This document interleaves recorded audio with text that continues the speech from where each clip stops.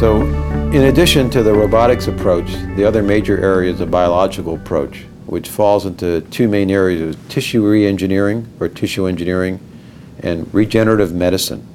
Regenerative medicine is a notion that we can grow things that we're missing. A salamander loses its arm within 42 days, it regenerates a totally new arm, which is pretty much a miracle. But that genetic information we have as well, it's just suppressed. So could we deregulate that and allow us to regenerate a part, a nose or an ear or a finger? And that's interesting work that's probably far in the future, but certainly within possibilities. Closer to reality now would be tissue re-engineering or engineering, so that we take cells from the body, like fat cells or muscles or bone, and build a part, like a portion of the face that's missing, use a 3D map or 3D model or CT scan, and configure using resorbable materials like plastics, fill them with the cells, grow it up as a living tissue, and then replace the part.